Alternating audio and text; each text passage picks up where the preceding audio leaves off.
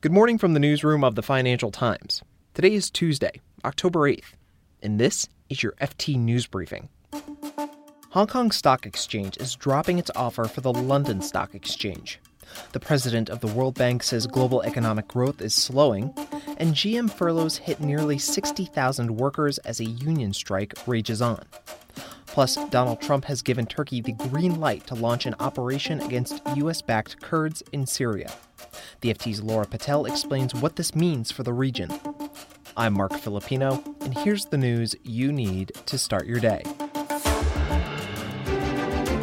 It turns out a bid worth £32 billion and a 3-week charm offensive by Hong Kong Stock Exchange wasn't enough to seal a deal.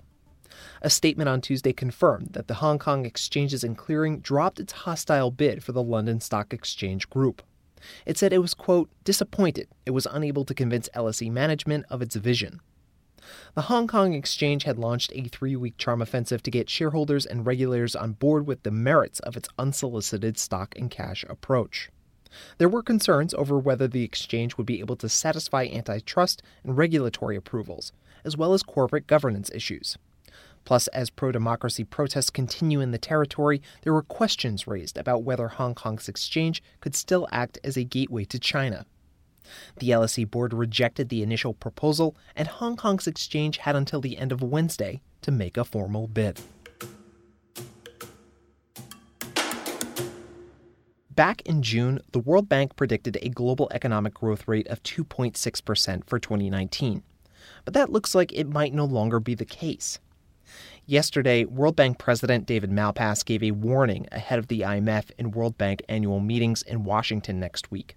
He predicted that economic growth could fall short of those expectations thanks to Brexit, Europe's recession, and trade uncertainty.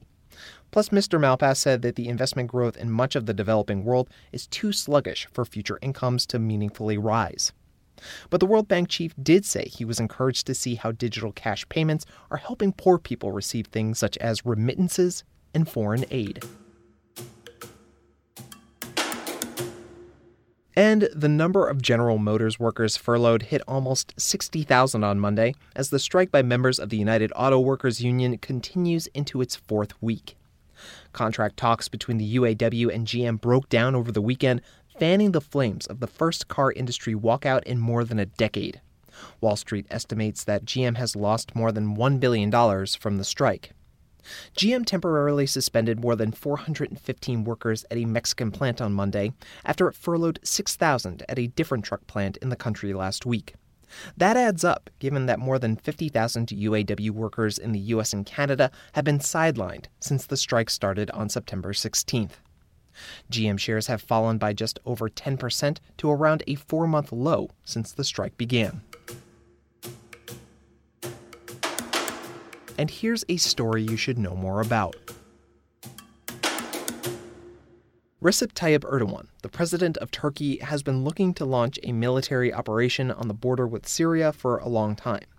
The area in the neighboring country is controlled by Kurdish-dominated forces, who Turkey sees as terrorists. The U.S. has been backing these Kurdish forces in Syria for a while, and they've played a crucial role in the American campaign against ISIS. And so, since the U.S. has been working with Kurdish forces, Turkey has been holding back its military operations. But on Sunday, Mr. Erdogan had a conversation with U.S. President Donald Trump that, as the FT's Turkey correspondent Laura Patel explains, changed everything.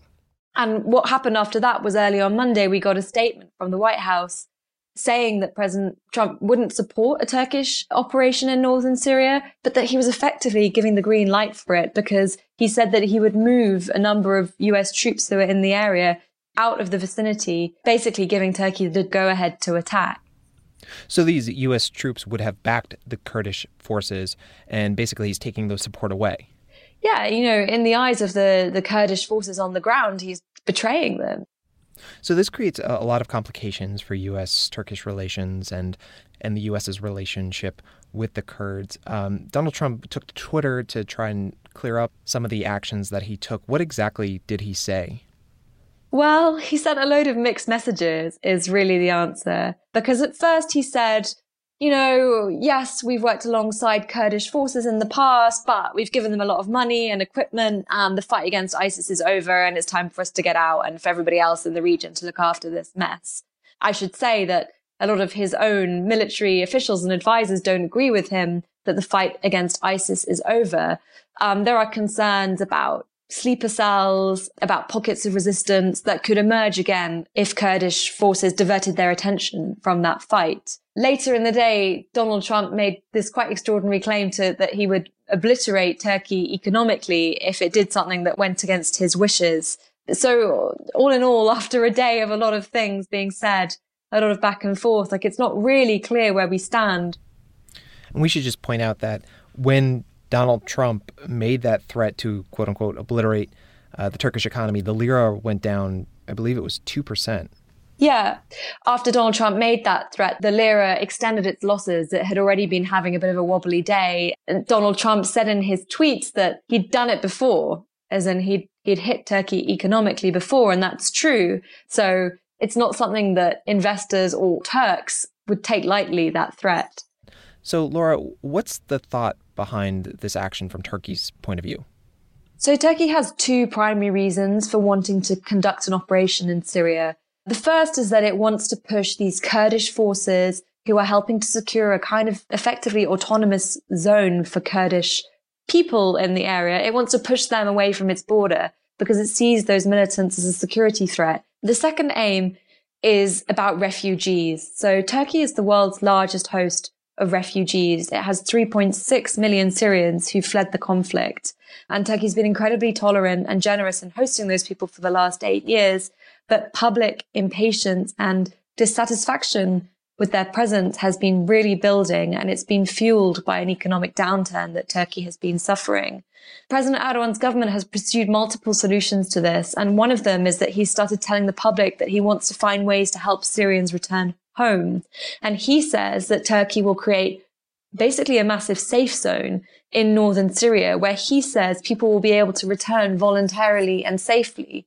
But I don't think that's going to happen because there's all sorts of concerns among humanitarian organizations, among European and US officials about what this really means. They're worried that the return of refugees wouldn't be safe and voluntary, as is required by international law.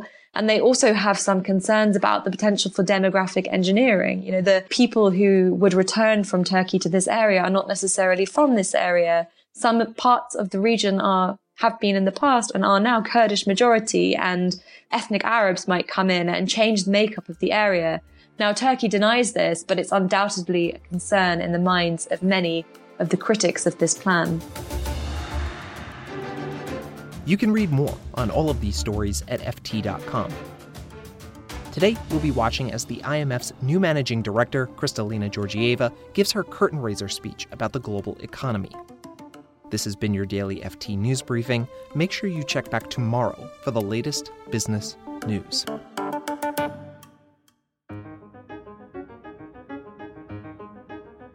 The FT is launching a new podcast called The Rockman Review, a weekly look at global affairs by the FT's chief foreign affairs commentator, Gideon Rockman. The show will take in some of the interviews with decision makers and analysts he meets in his travels around the world, and will also draw on the FT's great network of foreign correspondents.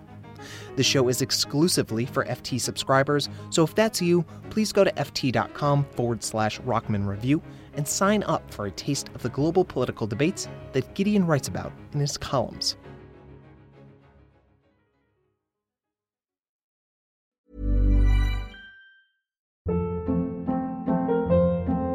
Hold up. What was that? Boring. No flavor. That was as bad as those leftovers you ate all week. Keke Palmer here, and it's time to say hello to something fresh and guilt-free. HelloFresh. Jazz up dinner with pecan-crusted chicken or garlic butter shrimp scampi. Now that's music to my mouth. HelloFresh. Let's get this dinner party started. Discover all the delicious possibilities at HelloFresh.com. Hi, this is Matt and Sean from Two Black Guys with Good Credit. If you own or operate a business, whether it's a local operation or a global corporation, partnering with Bank of America could be your smartest move. By teaming with Bank of America, you'll enjoy exclusive digital tools, award-winning insights, and business solutions so powerful you'll make every move matter. Position your business to capitalize on opportunity in a moment's notice. Visit bankofamerica.com/banking for business to learn more. What would you like the power to do? Bank of America, N.A., copyright 2024.